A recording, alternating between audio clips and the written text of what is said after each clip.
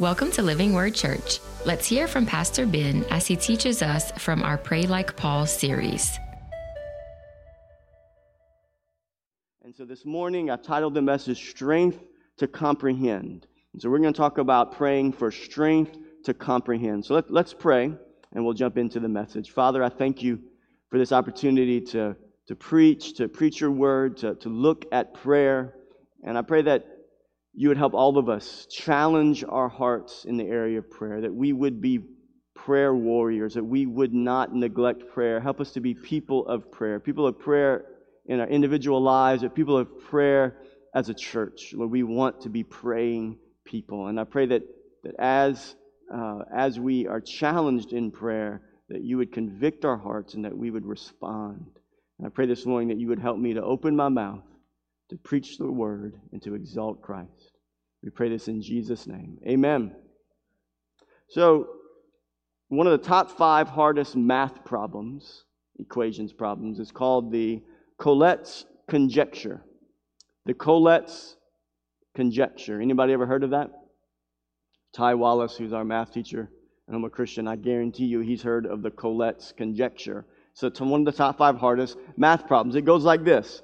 The Collette's conjecture focuses primarily on sequences beginning with any positive integer.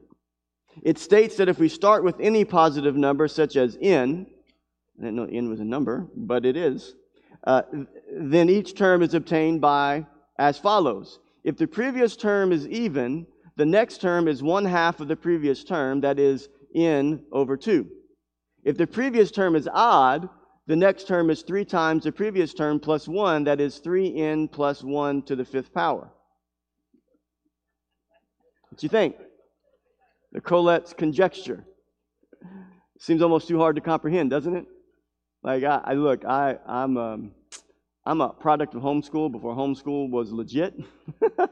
And as a illegitimate homeschool product, the highest math that I ever took was pre-algebra. So the Collette's conjecture is beyond my comprehension. I don't know algebra, calculus. I mean, my kids have no help from me for math.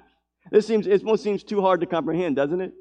It hurts our brain to think too long about what I just read. And just reading it hurt your brain, just like it did mine. Strength. We need strength to comprehend. But I bet you, if Ty Wallace, our math teacher at LWCHouma Christian, would be here, and I would get him to come up, he could explain the Collette's conjecture in a way that we could start to comprehend it, right? We could begin to tiptoe into some understanding of this complex math equation, these complex rules and understanding. We could begin to get it, but left on our own, we can't really get it. We need some help. And what we're going to look at today is, I think, some remedial things that we know, things that we understand as Christians. We've been taught and we've heard most of our Christian life, all of our Christian life. But I believe that the Apostle Paul, when you look at his life and you see the prayers that he prays that we see in Ephesians and in others of his letters, Paul doesn't pray a lot about physical needs and sickness and ending suffering and pain. He prays a lot about spiritual realities. He prays a lot about understanding and comprehending the greatness and the majesty of God and His gospel and His glory. And Paul has a focus on prayer, and he prays for the believers that they would have strength to comprehend the greatness and the majesty of God. And so before we get into the next few weeks of this series, where we're going to talk about praying for specific things, I believe it's important to understand that the most important reality for us to pray about and to ponder is the reality of Christ and His work and who we are in Him. And Paul is praying to that end. And so let's look at this section. This is a section we're going to look at over the next couple of weeks, kind of 2 sections, Ephesians 1 and Ephesians 3. So I have a little bit to read here, but I want you to pay attention to the language in Ephesians 1 and Ephesians 3 of how Paul is not praying about sickness and disease. He's not praying for the believers about what they're walking through in difficulty. He's praying about something different. Listen to Paul's prayer for the believers at Ephesus. Ephesians 1, for this reason, because I've heard of your faith in the Lord Jesus and your love toward all the saints, I do not cease to give thanks for you, remembering you in my prayers. Now here's what he's praying for. I'm praying that the God of our Lord Jesus Christ, the Father of glory, may give you the spirit of wisdom and of revelation in the knowledge of Him, having the eyes of your hearts enlightened, that you may know what is the hope to which He has called you, what are the riches of His glorious inheritance in the saints, and what is the immeasurable greatness of His power toward us who believe, according to the working of His great might that He worked in Christ when He raised Him from the dead and seated Him at His right hand in the heavenly places. Do you see it? Paul's praying that we would know the greatness of the power of Christ. Look at Ephesians 3. For this reason, I bow my knees before the Father, from whom every family in heaven and on earth is named, that according to the riches of His glory He may grant you to be strengthened with power through His Spirit in your inner being. Right? Paul is focusing on prayer for the inside of us, not the outside of us, so that Christ may dwell in your hearts through faith, that you, being rooted and grounded in love, may have strength to comprehend with all the saints what is the breadth and the length and the height and the depth, and to know the love of Christ that surpasses knowledge, that you may be filled with all the fullness of God. You see the prayer that Paul is praying? He's saying, I'm praying for you believers, not that you'd be healed from cancer, not that you would get the job that you're looking for, not that you'd have all your physical needs met, though there's a place for praying for those things, and we'll talk about that as we go on in the series. But Paul is getting his priorities right here. When you look at the prayers of Paul, he's getting his priorities right. The most important reality, what matters most in this life, is not our physical life. What matters most in this life is what is going on the inside of us. And I'm not talking about our kidneys or our heart. I'm talking about the real us, the one that will live forever, our spirit that will live forever. That is the most important reality. And when Paul prays, and you see his prayers in Scripture, what we just read, you see that is his priority. He's praying that we would have strength to comprehend the beauty of Christ, the glory of Christ, His work and who we are in Him, the depth of the love of Christ, and to know the love that surpasses knowledge, to be filled with all the fullness of God. What a prayer! When's the last time we've prayed? When's the last time I've prayed, you've prayed? When's the last time we've prayed that God would fill us with the fullness of all that He is, the knowledge of all that He is? So what we're going to look at today, really it's kind of a topical just springboard off of these thoughts of priorities in prayer. We're going to look at two priorities in prayer and then the implications of those priorities. So here's the argument that I think Paul is making here in his prayer. And here's what we're going to talk about, is that we should pray for these realities. We should pray as Paul, pray like Paul. We should pray that we would come to understand something that is incomprehensible, really, in its fullness, which is who is Christ. And we should pray that we would comprehend the depth of His work, the depth of His love. We should pray that we would understand to a greater degree who we are in Him. So we're going to look at two priorities in prayer, and we're going to look at ending with the implications of praying in that way. So here's the first thing. Pray to comprehend what Christ has accomplished. What should we pray for? Pray to comprehend what Christ has accomplished. And this is what Paul says, wisdom and revelation in the knowledge of Him, the eyes of your hearts enlightened, that you may know what? Know Christ, know His work. And he prays that we may have strength to comprehend. And so, let's look at what Jesus has accomplished. What has He accomplished? If Paul is praying that we would have strength to comprehend Christ, I believe we must pray to comprehend what Christ has accomplished. What has He accomplished? And we're going to go on a little journey here. Let's look at what Christ has accomplished. Look at Ephesians chapter 2. Chapter 2 of Paul's letter to the church at Ephesus. Paul says this, "And you were dead in the trespasses and sins in which you once walked, following the course of this world, following the prince of the power of the air, the spirit that is now at work in the sons of disobedience, among whom we all once lived in the passions of our flesh, carrying out the desires of the body and the mind, and were by nature children of wrath like the rest of mankind. Have you pondered lately that we used to be dead? Before Christ, We were dead in our trespasses and sins. We were dead. We were spiritually dead. Our lives were marked by sin and rebellion. Our problem was not the sins that we committed. Our problem was that we were natural-born sinners. Paul says that. And by nature, we were children of wrath like the rest of mankind. This is a natural problem that we have. We are born with a sinful nature. This is our problem. No one is born neutral.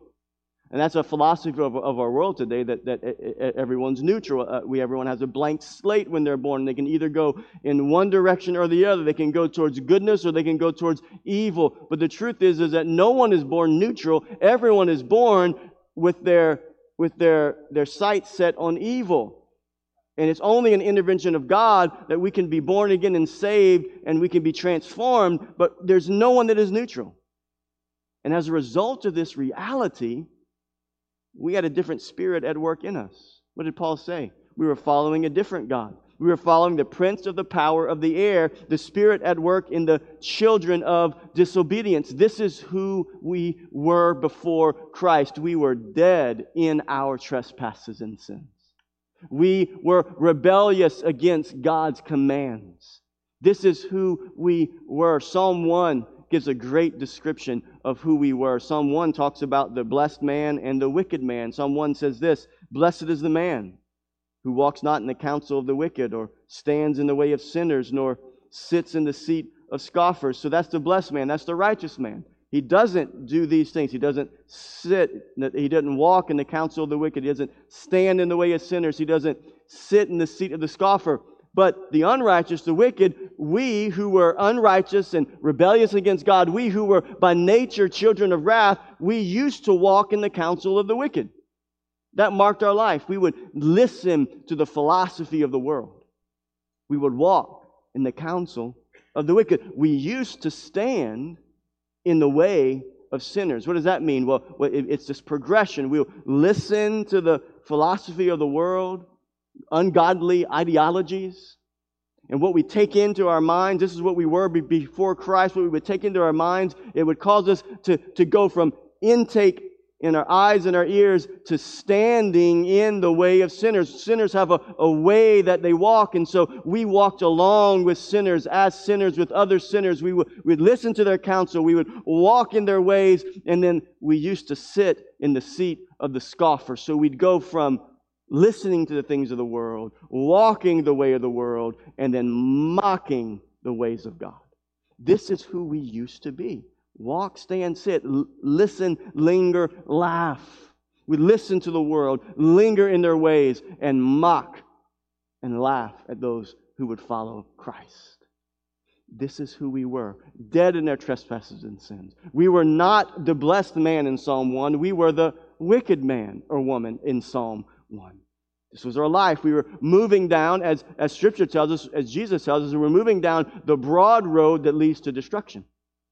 Jesus said, broad is the way that leads to destruction. Narrow is the way that leads to life. Before Christ, we were headed down the broad road that leads to destruction. And many go that route. Many go that way. And we were a part of the many. We were a part of the many that were headed down the broad road that leads to destruction and everlasting judgment. This is who we were.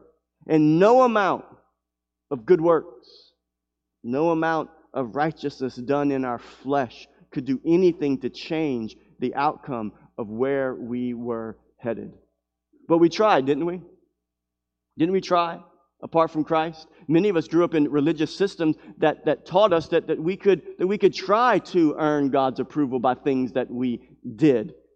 Maybe you grew up in a place where you were taught to believe that the sacraments and taking of the sacraments and communion and the Eucharist and confession and all the different sacraments, that by doing those things, this is what was going to keep you in the state of grace and keep you connected with God. But there was no amount of taking part in the sacraments, no amount of following man-made rules and religion that was going to get you in the place of righteousness before God.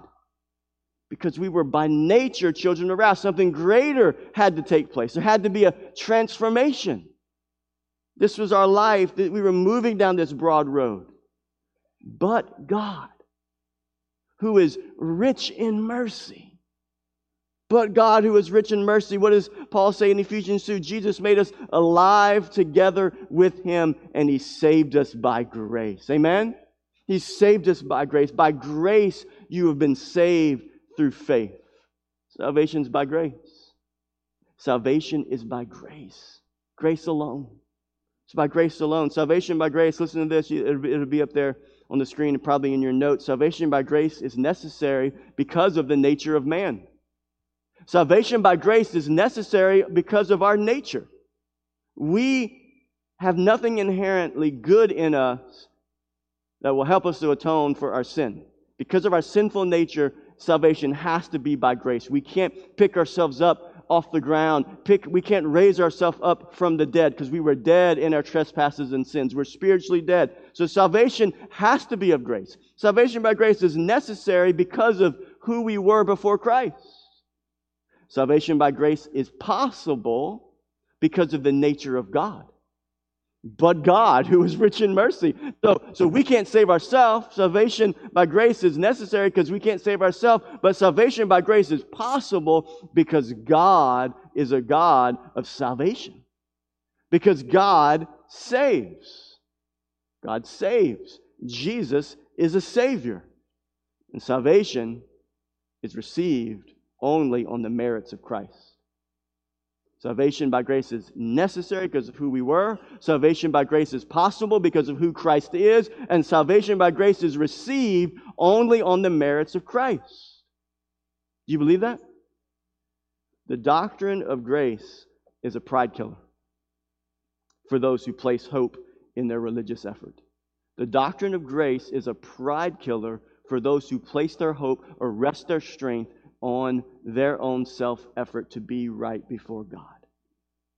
Notice what Jesus said as He hung on the cross just before He died. John 19.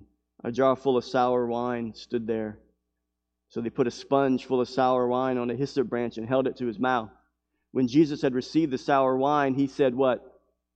It is finished. And He bowed His head and He gave up His spirit. It is finished.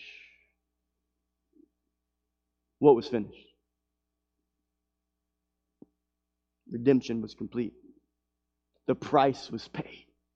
He had done the final work that was necessary to bring redemption to a lost world. It is finished. Nothing more to be done. No extra to be done just in case. No need to hedge our bets. Jesus said it is finished. He completed the work that was necessary for the atonement of sin. He completed the work. There's no need for a re-sacrificing of Christ in every Mass. Do you know that's what takes place in the Roman Catholic Church, in the Catholic Church, in your community, in our community? What takes place is the elements, the Eucharist, the bread and the wine, it's put in a special place, and the doctrine of transubstantiation, which teaches that the bread and the wine become the literal flesh and blood of Jesus. And so when you're at a Mass, I was at a Mass recently. When you're at a Mass, the priest will hold up the elements, and I almost fell over when I heard him say it. He lifted it up and he said, "Behold, the Lamb of God." And I thought, a lot of thoughts, but I thought, why are we not on our face right now? Right? Why are we not falling down in worship? Behold, the Lamb of God in the bread and in the wine. And so, built into the doctrine of the Mass, built into the doctrine of the Eucharist, is the idea that there is a re-sacrificing of the Lamb of God at every Mass. The book of Hebrews tells us that Christ was the once for all time sacrifice for sin. No more needing of sacrifice. No more re-sacrificing of Christ, and no more re-sacrificing of anything, of bulls and goats and pigeons and doves. And once for all sacrifice. When Jesus said it was finished, we no longer need to sacrifice Him again. It was a complete work, complete and total work. Because it is finished, there's no need for us, by our good works, to supplement the work of Christ on the cross, because it is done. Amen? This is the work of Christ. But our tendency is to be like the dad or the mom with the young child. You ever given your young child a job to do? Like, here's a good example. You tell them, you say, hey, how about you do the dishes? Do you remember when you did dishes before you had a dishwasher? Right now, dishwashers help kids get away with half jobs because they can get away with it, put it in the dishwasher. But I remember growing up, we had no dishwasher. We were the dishwashers. And when you're younger, your parents train you to do the dishes, and so you do them, and your parents go behind you because you don't get it done right. Right? The kids don't get it done right. Whatever the project is, we send our kids to do it, but we're watching, and we come back behind them, or we interrupt them, and we do the job right. That is our tendency to be like that. But our Lord doesn't need us to finish something He already accomplished. He doesn't need us to come back behind and scrub out a little bit of the dirt on our own. Right? Listen, there's no amount of good deeds we can do that can scrub out the sin of our soul. Only a sacrifice from a sinless Savior can do that. He doesn't need us to come back and scrub and help Him out. God, I'm just helping you out a little bit. How often do we pray to comprehend that work? How often do we pray to comprehend that it is finished work? How often do we pray, God, press that work on my heart? Remind me of what you've done. Lord, give me strength to comprehend the depth and the width and the height and the depth of your love, that you would go to the cross, that you would take my place, that you would absorb the wrath that I deserved. How often do we pray as the Apostle Paul prays here in Ephesians 1 and 3, and he prays in Colossians and other of his letters? How often do we pray that we would know Christ and His work? My prayer is that we would pray to comprehend something that we really can't comprehend fully. Can we really fully comprehend the work of Christ? Can we really comprehend it? We will pray often for our physical needs, and we should. Pray often for our physical needs. You remember Matthew 6? Jesus says, take no thought for tomorrow, what you will eat, drink, or wear. He says, don't worry about tomorrow. He says, look at the birds. They neither toil nor spin, or the flowers neither toil nor spin, and they're arrayed with lots of beautiful clothes. The Lord takes care of them. The birds, they don't have to go hunting for their meal. The Lord provides their meal for them. What does Jesus say at the end of Matthew 6? He says, but seek ye first the kingdom of God. What is Jesus saying there in Matthew 6? He's saying that the greater reality for us to ponder and to pray about and to think about is not the food and the clothes and the shelter and the sickness and the disease and the job and the finances and the provision and all the things that fill our prayers. Jesus is saying, seek first the kingdom of God and His righteousness, and what? All these things will be added to you. There's a priority in prayer. May we prioritize our prayer as we see Jesus called us to pray, as we see the Apostle Paul is praying. How often do we pray to comprehend the depth of Christ and His work? And don't we often take it for granted, what He's done for us? When you think about Christ on the cross, we often just, hey, yes, I believe it, I believe He died for me, but we don't stop and think about the fact that He died for my sins, for my rebellion, for my anger, for my temper, for my lust, for my greed, for my gossiping, for my lying. He died for my sins. Sins demanded a payment, demanded a punishment, and Jesus absorbed the wrath of God for those sins. For me, it was because of me. What a great reality to ponder, for us to pray. God, help us to comprehend the depth of who you are and the power of your work. Pray to understand. So what should we pray for? What should we pray for? What is the greatest reality to pray for? What matters most?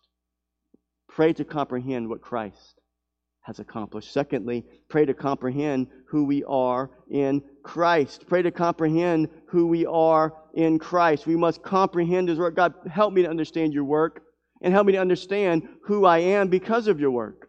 Ephesians 1, I do not cease to give thanks for you, remembering you in my prayers, that the God of our Lord Jesus Christ, the Father of glory, may give you the spirit of wisdom and of revelation in the knowledge of Him. We need an increasing knowledge and revelation of Christ, His work, and who we are in Him. We need an increasing revelation of Christ, His work, and who we are in Him. Do you know who you are in Christ? Do you know who you are in Christ? We talked about who we were, right? We were what? We were dead. We were by nature children of wrath. And we were following the God of the world, of this world, the prince of the power of the air. We were by nature children of wrath. That's who we were. But do you know who you are in Christ? After you've come to faith in Christ, you've abandoned self-effort to appease for your sins, and you've thrown yourself fully over onto Christ, and you've been forgiven, you've been justified. Do you know who you are? Look at Ephesians 2. Notice what Paul said. You were dead. You were dead. You once walked. This is who you used to be. But listen to Ephesians 2:5. Even when we were dead in our trespasses, He made us alive together with Christ. So you were dead, but now you are... Can you talk back to me? Alive. So that's who you are in Christ. You're alive. You were dead. Now you're alive. We were spiritually dead, but in Christ we are made alive. This is a total transformation. Now, it doesn't get much more total than that, does it? I mean, you can think about things that are half dead being brought back. Resuscitation. Salvation's not a resuscitation. That's false religion. False religion is a resuscitation. You're kind of halfway dead. You got your act together a little bit. You're pretty good. You're a good citizen. You're paying your taxes. Don't cheat on your wife. You're pretty good. You just need a little resuscitation, a little bit more oxygen, a little bit extra effort. And God just resuscitates us. No, it's a complete, total transformation. We were dead. Dead. You can't get any more dead than dead. Dead is dead. Dead is not halfway. It's dead. It's all the way. This is the way the Bible describes us before Christ. We were dead. We're dead. Now we're alive. John 3, Jesus talks to a Pharisee who thought he could resuscitate himself, keep himself alive by obeying the law. And Jesus answered him, Nicodemus, truly, truly, I say to you, unless one is born again, he cannot see the kingdom of God. Dead people can't see, right? You ever been around dead people? They can't see. Kind of like a part of the process of being dead. You can't see. You can't see. And this is the reality for those who are not in Christ. You are dead spiritually and you can't see. Paul tells us that in Corinthians, that the God of this world has blinded the minds of unbelievers to keep them from what? From seeing Christ. We're dead spiritually and we can't see. But after Christ, who are we? We're alive, we're born again, and we have eyes to see. You remember that moment when you had eyes to see? I remember the moment when I came alive to Estelle. I was dead to her. She was dead to me before I met her, but then she came alive to me. And I had eyes for her. Do you remember that for your spouse? Right? How about, do you remember when you had eyes to see Christ, to see His beauty, to comprehend the work that He did for you on the cross? Your eyes are open. What is that picture? It's a picture of what Jesus is telling Nicodemus. You got to be born again, buddy. And Nicodemus says, I'm so confused.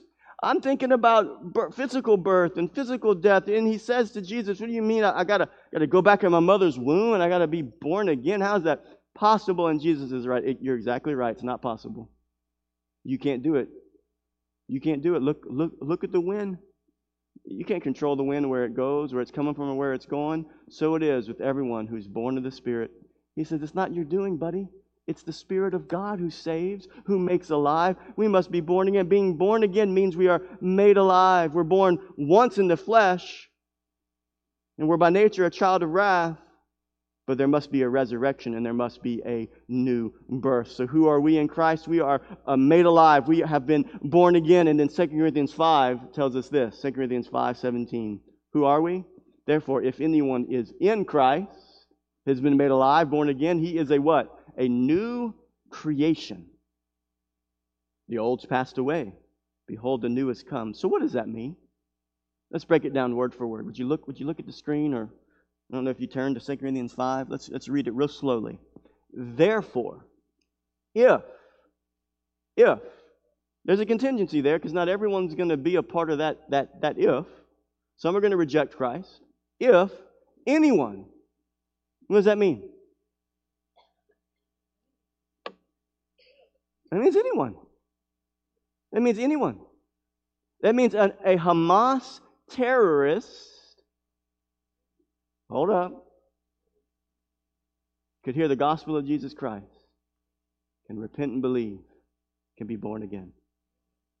Or it means a highly religious person who is dead in their sins can hear the gospel of Jesus Christ and be born again. And everyone in between. Anyone. If anyone is in Christ, that means that we have leaned into His work. Christ has opened our eyes to see who Christ is, and we have thrown ourselves over onto Him, and so that by salvation we are no longer in ourselves, leaning on ourselves. We are leaning into Christ. He is in us, and we are in Him. We are in Him. We are leaning on His sufficient work, and as a result of that, through faith, we are what? A new creation. What does that mean? It means we're not old. It means we're new. It means we're brand new. The old has what? Passed away. What does it passed away mean? It means it's gone. The old's gone. That old man is gone. The new man is alive. Behold, the new has come. The old is gone. The new has come. So who are we in Christ? We are new creations with a new nature that is surrendered to Christ. This is who we are. Do you believe that? I know some of you are like, oh, Pastor Ben, but man, this new nature that I got, I don't know if I'm new, because I still struggle with gossiping and lying and stealing maybe. I still struggle with these temptations. How can I be new in Christ when I have these temptations? Well, here's what happens. You are made new at the most important place of who you are, which is your spirit, man. You are given a new nature, but that new nature lives inside of a flesh, skin, mind, thoughts that was trained by that dead old man. That dead old man is gone. Didn't come back out the water. It's gone. But this body of ours, this flesh of ours, has to be retrained to obey our new nature instead of our old nature. Are you tracking with me? The old nature's dead. There's only one new nature for a believer in Jesus Christ. It is the nature of our new nature in Christ. New creation. The old's gone, the new has come. The old's gone, the new has come. A new creation. The new birth, listen, the new birth is not a process of making what is old appear new. I'm going to say that again. You can write that down. The new birth is not a process of making what is old appear to be new. So the Christian life is not trying to make our old nature become something it can never be. The old nature is dead. That's not the Christian life. The new birth is not a process of making what is old appear new. Would you like to look newer in your physical body? You know that there's a guy named Brian Johnson. He's 45 years old. He was a billionaire tech guy, and it's been floating around social media. Some of you probably already know who this guy is. It was Brian Johnson. Listen, he spends $2 million a year to try and age in reverse.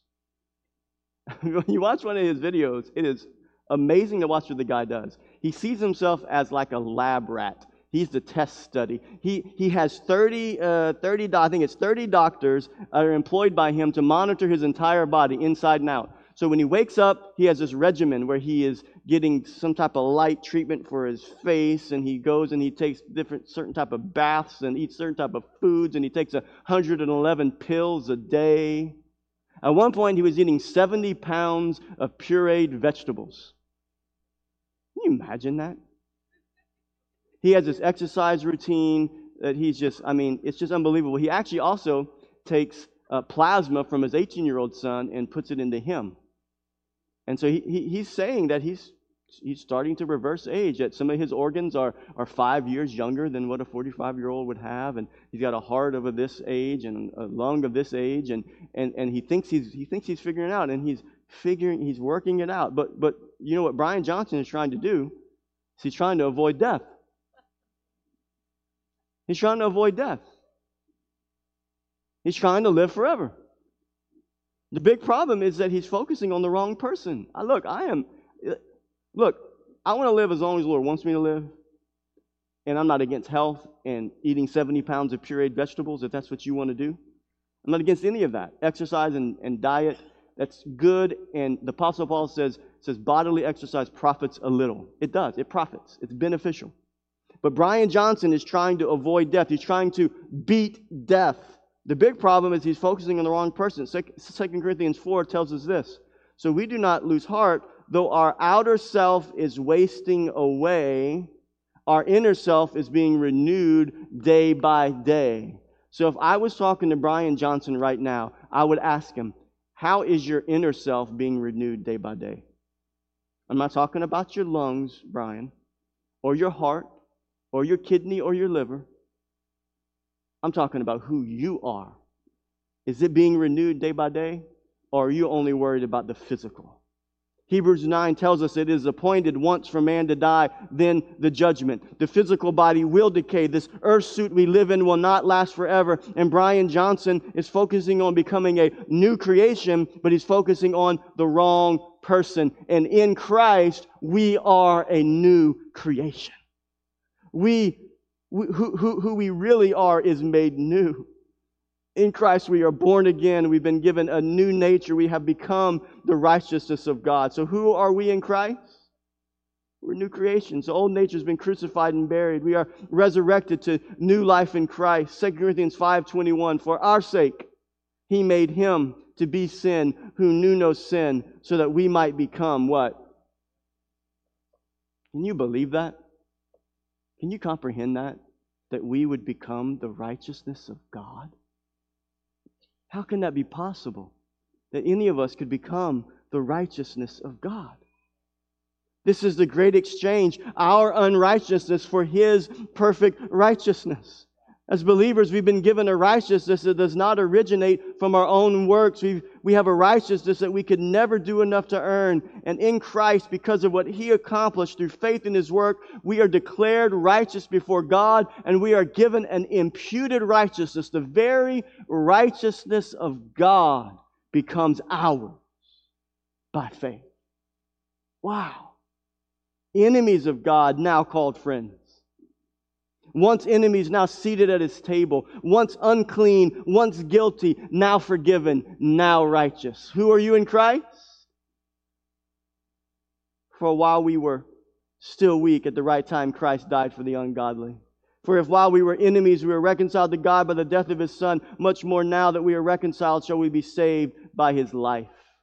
We are made alive. We were enemies, but now we're made alive. So again I ask, how often do we pray prayers like Paul prayed in Ephesians 1 and 3? How often do we pray that the Lord would help us to comprehend what He has done and who we are in Christ?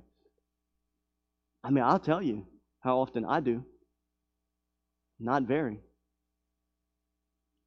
And if you're like me, what I pray about is tomorrow morning, God, I thank You for today. God, I pray that You would be with me today. Be with me when I'm on my job, Lord. Be with me when I'm doing my schoolwork. God, be with me as I'm trying to bring leadership to Houma Christian School. Lord, be with me as I'm trying to bring leadership to Living Word Church. Lord, be with us at the pumpkin patch. Did you ever pray like me? Lord, be with me, be with me, be with me. How many of you know that's a bad prayer to pray? How can we pray for God to be somewhere that He already is? He's with us. He said He never leave us nor forsake us. I think because we don't pray to comprehend the depth of what Christ has done and who we are in Him, we forget He's with us wherever we go. We are the temples of the Holy Spirit. Are you catching what we're stepping in here? Listen, spiritual realities impact our natural realities. The greater spiritual truths of the gospel have implications on how we live. How often do we pray that we would comprehend what Christ has accomplished? Pray to comprehend who we are in Christ. Now here's the implication. Pray to comprehend the difference that it makes. And this is the third point. Pray to comprehend the difference that it makes. So what difference do these great realities make in our Christian life? What do they make? Why study about what God has done? Why pray that we would have our eyes enlightened to comprehend? Why? Why pray that? Why not just pray for my sickness? Why not just pray that God would take care of my finances? Why not just pray that He would be with me? Why not just pray those practical prayers? Because I'm not saying we don't pray those prayers. Why do we start here? Because understanding the depth of all that Christ has done for us and who we are in Him will work to fuel a life of worship. Are you tracking with me? Because understanding the depth of all that Christ has done for us and who we are in Him will work to fuel a life of worship. I'm not talking about the 10 minutes we sing here on Sunday morning. That's not worship. It can be. That's not all worship is. Life is worship. When we ponder the greatness of God and all He's done, it will fuel a life of worship. Pondering great and glorious gospel truths will shape the way we think, live, and worship. Do you believe that? Thinking deeply that Christ took my place. God pressed it on my heart that He took my place. He paid the price for my sin. God pressed it on my heart of who I am in Christ. Romans 12:1 says this, I appeal to you therefore, brothers, by the mercy or because of the mercy of God, to present your bodies as a living sacrifice. So do you see the order there? You start with the mercies of God, the grace of God, the work of God, who we are in Him. Because of all of those realities, we present our bodies as a living sacrifice to obedience, to following after Him. Understanding about God as revealed in His Word will transform the way we evaluate our lives and will transform the prayers that we pray. So listen, real practical as we close here. How will our today change? How will our today change when we pray to comprehend the greatness of Christ and His work? When we pray to comprehend the greatness of Christ and His work and who we are in Him, we say, God, help me to see it. Help me to believe it. Help me to know it. Remind me of who You are. Remind me of what You've done. Remind me of who I am in You. How will those truths pressed onto our heart impact our today? Here's three ways. We face temptations with a heart of humility. Life is filled with temptations, are they not? We face temptations with a heart of humility. Whenever we understand all that Christ has done, when we seek to comprehend the price that He's paid, when we are faced with temptation to sin, how could we still sin when we know what it cost our Savior? Do you get it? How could we sin when we know what it cost our Savior? When we sin, it's because we turn off our brain about the knowledge of all that Christ did because of our sin. When we comprehend all that Christ paid and suffered and bore in His flesh because of our sin, we face temptation with humility, and we come before God and we say, God, I humbly submit to You and I reject the lies of the enemy. Face temptations differently. Do you see it? We face suffering and trials differently. We face suffering and trials with a proper perspective.